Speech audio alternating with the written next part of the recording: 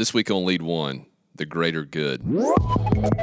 Welcome to the Lead One podcast, where our mission is to lead leaders through leadership. The goal is to get 1% better every day. Let's see what Drew and the guys have to say. All right, guys, welcome back to Lead One. We got the crew back together for a second week in a row. Brandon, France, and Sam Buck. What up? All right, so our topic today, of course, naming the episode The Greater Good, but we may be going in a slightly different direction. Mostly along the lines of, does being good prevent you from being great? And Sam, this topic was near and dear to your heart this week. I think just from some personal experiences coming off a great week in business last week and trying to shifts the team's focus to, let's don't celebrate that too long. Let's move on. I know you did a little digging. Share with us what you found. So, like I said, most of my life, I think sports and music has been a big part of that. And one of the biggest parts of kind of moving forward in those arenas is not necessarily staying too long in one place, whether bad or good, right? And I think sometimes the hardest thing to do when something goes correctly is to not dwell on what went right, and pretending like that's the end goal, right? Or not having a motivation to kind of keep going. So oftentimes I look at like sports correlations when you're talking about leadership, because it's usually more palatable and a lot easier for people to understand. For instance, how good can prevent you from being great. And we found a lot of athletes during that contract year, when they're trying to get that bread, they play lights out. I mean, they play crazy. The talent level doesn't change for them, but then they have, a motivation to do something a little different. They're not inspired, so to speak. They're just motivated for that moment. I wondered too, there's not the fear of loss in that moment. Definitely. Like they could lose. Well, what I'm saying is, if you're a baseball player and you're in the minor leagues making $20,000 a year, like, you're going to lay out for that catch. Yep. But if you've already got that $40 million contract and you could, tear that meniscus or something like that, no big deal, because I already got the money. Exactly. Right. See, that's what generally happens. Is I was reading an article about the psychology of the sport and how fans can usually expect their favorite player, once they get that first real big contract, that first season after that contract, for the production to drop off. That's what Dak did, right? Man, come on, man. You got a little too personal for us, man. We're Cowboys fans. But the reality is, man, like, a lot of times you get that bag, and then what? Like, what's your motivation now? And so it has to be something else. But the truly greatest, the greats never lose that. Like Tom Brady, at what point in time did you ever see him get a new contract and then you thought to yourself, oh, I can tell by how he's playing that his contract. Get complacent. Then get complacent. The Michael Jordans of the world, the LeBron James of the world, they keep going. They get the money and they keep going. Because they know, my performances what got me this. Me having this is not going to automatically give me my performance. And I think sometimes in business, we have that same mentality. Like, people work really hard to not work for somebody else anymore. Like, they'll work 2 and 3 jobs and save up and do all this stuff just so they can get independent of something or get past a certain point. Then they get past that point, it was like, oh, I made it. Or when you don't work the right ways. Like, we see this in lottery winners a lot. They go broke really quickly because they just not doing anything to maintain it. Maintenance is probably the most important thing. They didn't do anything to earn it. Right. Yeah. You know what I'm saying? So it's like it's just like that mindset of maintaining. Like, how sometimes even good can be a hindrance to great because you think that good is enough. Yeah, I think when you come from a place of not having that fear of going back to that place, motivates people to keep pushing forward. And then you reach a pinnacle, but But because you reach that pinnacle doesn't mean that you're not going to fall back into that place. So I think those type of situations, like when you come up in that way, it's probably the greatest, motivator for someone to succeed. Well, basically that immigrant mentality Yeah. that we talked about. Yeah, basically. Also think when you look at the Michael Jordans, the Bill Belichick's, Tom Brady's, you could have taken the contract away from those guys, and nothing would have changed. Nothing would change. Right? Those people have their why's different. Mm-hmm. And they don't hold on. In my opinion, they're not motivated by the money as much as they're motivated by getting better at something all the time. Yeah, improvement. Yeah. Yeah, there's just improving, and I think sometimes when your motivation is actually improving on yourself, everything else comes with it. Like it falls into place. You know what I mean? You can't be distracted as much when you focus on getting better. We talked about this before we started recording about, sometimes when people they get that promotion that they want, they bust it to get the promotion, and then they get there, and then there's this, I've arrived, and same thing you're talking about with the contract, or like you said, people that want to work for themselves and they kill themselves working for somebody else to get the opportunity to work for themselves. And then when they do, they work half as hard for themselves as they would for somebody else. I realize none of us are psychologists and we don't really have a whole bunch of data in front of us here to back this up. But I guess what are y'all's thoughts on why does that happen? I think when we're this may sound a little harsh, but I think we overestimate our value when we're working to get out of a situation, and we underestimate our value when we're working with ourselves. It's like when it's just us, the freedom of knowing is just dependent on us.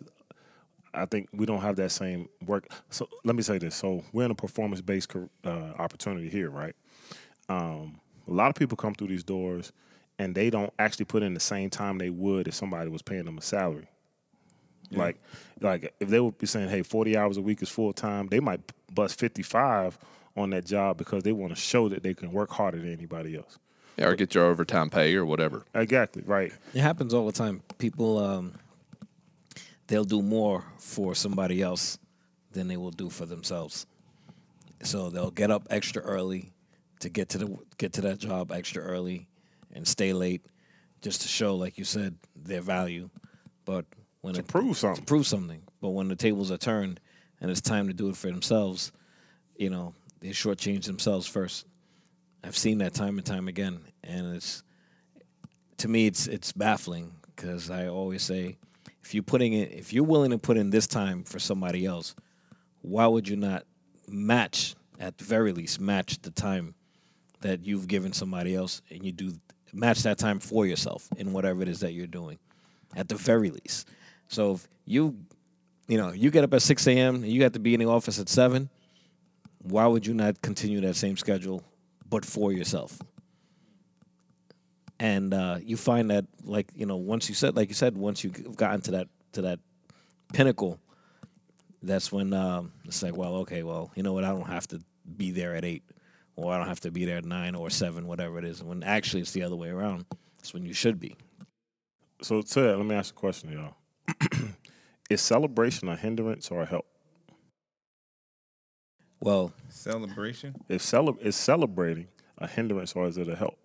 I'm just asking. You should celebrate the milestones because. But how do you cut that off? Because I think sometimes people celebrate, they don't know when to cut it off. Right, but there's also celebrating the milestones to acknowledge how far you've come in this process, because that is important, however big or small. Because and that celebration could be, hey, I had a good week. I'm going out to treat myself to dinner, or I had a good weekend. I'm gonna go buy myself a new shirt. You're right. It doesn't have to be this. I just windfall. bought some shirts, guys, at lunch. Yeah. So it doesn't have to be this, this big, huge windfall where there's a parade is being thrown for you. Yeah, but I think acknowledgement and celebration are different, though. Well, I think you just can't let the celebration go to your head. I think I need you to explain that because acknowledging and celebrating. Explain what celebration is in your mind. All right. To me, I think celebrating is the big hoorah of it all. Like making a. All right. So celebration to me is I plan to acknowledge in a public forum for an extended period of time this thing that I did. Right? And during celebration, I don't know any celebration where you're actually moving forward with the next year. When you're celebrating, if a team is celebrating a championship, they're not practicing, they're not getting ready for the next year, they're not training, they're just celebrating that moment, which is needed sometimes, right? But what happens when you take that celebration from that day and you say, well, we're going to celebrate all week in France, right? And then, oh, well, we won the chip, so when we leave France, we're going to go over to Italy. Yeah, you made the celebration a hindrance at that point. Yeah, but sometimes we don't recognize it because it took, sometimes, especially when it takes us a long time to get somewhere, I think sometimes we forget that we still need to keep our foot to the floor. And when you ever take your foot off of it, it just, to me, it just seems like it's harder to get that ball back rolling again. You know, I feel like we're going off topic here, but when I think about celebrations, I also think you got to celebrate the right things, and having experience helps to navigate the celebration. I guess what I mean by that is, if we're thinking about it from sports, it's like, okay, you hit a home run.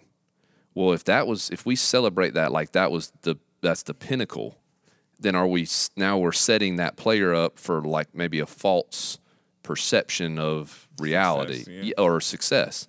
When I think about our business and you have somebody come in and they have a great week early on in their career, and we build it up or we celebrate it too much, then sometimes it gives them, like I've arrived. Whereas otherwise, if we didn't, maybe then their perception would have been, okay, I mean, sure, it was good, but next week could be better. No, that makes perfect sense. That's all I mean. I think that's a part of the good sometimes get in the way of the great, because I think sometimes we celebrate good as if it's the greatest thing ever. And it's just really a stepping stone to get to where we need to be. And I think all of it is a stepping stone. And when it's all said and done is when I feel like you just really sit back and just say, man, you know what I mean? Like, because time is the one thing that you don't get back.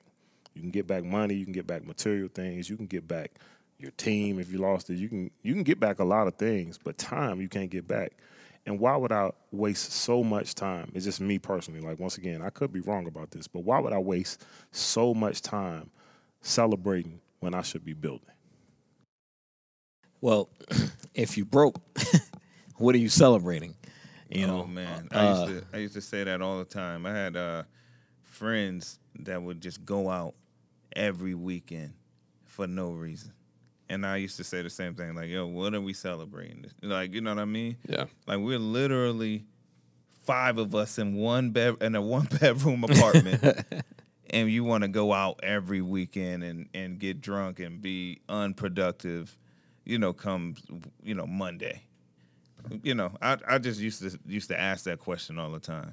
Yeah, I agree. It's again, back to my original statement. You should celebrate when you have a good week or a good whatever. It's like, as like your dog, you train your dog not to pee in the house, and he doesn't pee in the house, you give him a treat, right? So yeah, but you should treat yourself. But at some point, it becomes the standard and not necessarily an outlier. So if you celebrating every time you have something good or something great, that means it has not, your standards haven't changed. Right. To your point, Franz, I mean, at some point, you don't treat the dog every single time he goes to the bathroom outside. It's like our bell. You know what I'm saying? Our bell, we ring it the first time you made a sale. And that's like, boom, you made a sale. We're not ringing that thing off every single sale that goes off. You know what I'm saying? So it's sort of like that. We should. You think we should ring the bell every sale? No. You know It'd be why? tough to have phone calls. It's okay. It's okay. Make it uncomfortable. That ain't uncomfortable. That's annoying. Good. Make it annoying. You're going to make me uncomfortable. My office is right by the bell. Good. Then that way... Here's, I realize we're talking a little more about our business or our industry today, but I think a lot of times people, they're not accustomed to being in a position where every week you start over, which is essentially what we do. and they've not been in that position before. I talked to my brother-in-law. You know, they have like a 18-month sales cycle. So it's like, well, there's really no indication of whether you're good or bad for like a year and a half. And I'm like, we can be good or bad in a 7-day time span. And so I think people sometimes, once again, they have the good, they celebrate, and by the time they really come back to reality, they're halfway through the next week, and now it's bad, right? And I can tell you, what you got, Franz? I was going to say, sorry to cut you off, but it's kind of what I said to you earlier, which is the gift and the curse of our business. You Right. know, the gift is, we get paid every week. The curse is we get paid every week. So our foot has to always be on the gas. So it's a matter of it's a matter of finding your I guess your speed limit, right? Like you want to stay in a race. And I tell everybody this is not a race; it's a marathon. All right, so you want to pace yourself, but you want to pace yourself somewhere on the top half of the race and find your rhythm. Yeah, pace yourself at good and never be great. That's what I'm saying. So like you got to consistently move the floor. Not you got to consistently move the floor. Like for instance, if I have my floor this week and let's say my floor is X number of dollars, just for the sake of being even, let's just say 4,000. Let's just say 1,000 because people, everybody's not good at math, so maybe that'll help them. So 1,000. How many zeros in that? One. Okay, thanks. That's 1,000. So no. So at the end of the day, let's just say 1,000. I have 1,000 on whatever I want to do, right? Now, if I hit 2,000 that week, don't say that my goal next week is 1,500. My goal now is my floor now is 2,000. Or the thing that a lot of people would do is say, okay, well, I just double my goal. I can take next week off. Exactly. And my average is still 1,000. And my average is still 1,000 and still trying to get better on that. Or you reach your goal in 3 days less time than you anticipated, and now all of a sudden you stop. That's good getting in the way of great to me. You know what I'm saying? Like Definitely. You're like, okay, I hit my goal. Oh, I said I'm gonna hit 1,000 jump shots today. I was gonna spend 3 hours in the gym, and I did it in an hour. You still got 2 hours to work on something. You know what I'm saying? Like, you still got time. So now let's use that time to get better at something. And a lot of people, although you're goal-oriented, if you're able to hit your goals in less time or you attain those, that means that maybe your goals are actually too low. You underestimated yourself once again. Like, move your goals. Make it harder. If it ain't hard, it ain't worth it. Yeah. If it don't seem like you can't do it, if put it like this, if it seems unattainable, it's probably something you should go after. Like Seligen said this morning, if it's easy, it's sleazy, right? That's real. I'll share with y'all a story of when this really kind of bit me for the first time, and I truly recognized it.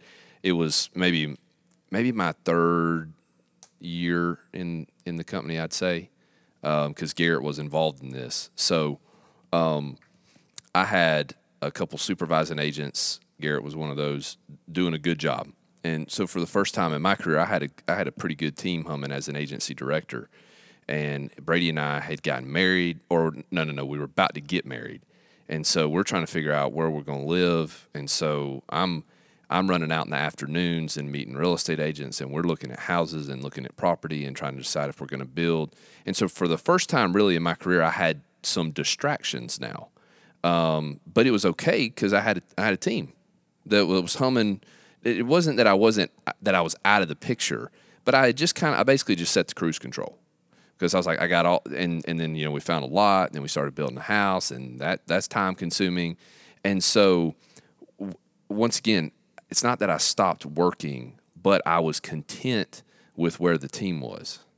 And then what I didn't see coming was the promotions and how Blake was going to get promoted. Garrett was going to get promoted. And that would have been no problem had I kept developing people at the rate that I was developing those guys. But I just set the cruise because those guys were getting the job done. And then when those guys got promoted out from underneath me, buddy, it was like starting over again. And it was like I couldn't see it till it happened.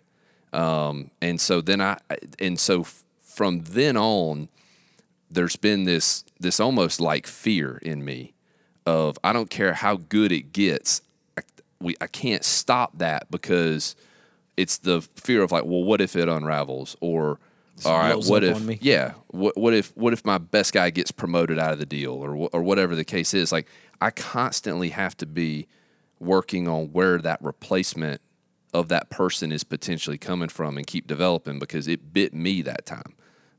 I think was a pretty valuable lesson for me to learn early on. But I look back and that may even be, that potentially could have been a year when I finished top 10. I'd have to look and see. So like by all accord, it was a good year. Was it 2017? No, that was just for the month. It would have been one of those. But he got trophies. Yeah, he got trophies everywhere. Trophies. Somebody cue Drake. Okay, so obviously there was some external factors there. But it just look at how great could that year had been. But I was just pretty content with where it was and with it being good. So, but is that necessarily a bad thing? I'm just playing devil's advocate here, because some people will be like, you know what, this is the best I've ever had it, and I'm going to live in the moment. But the title of the episode, or what we're talking about here, is does good prevent great? And in that situation, it did for me for that particular time. That's real. But like we always say, you need the good and you need the great.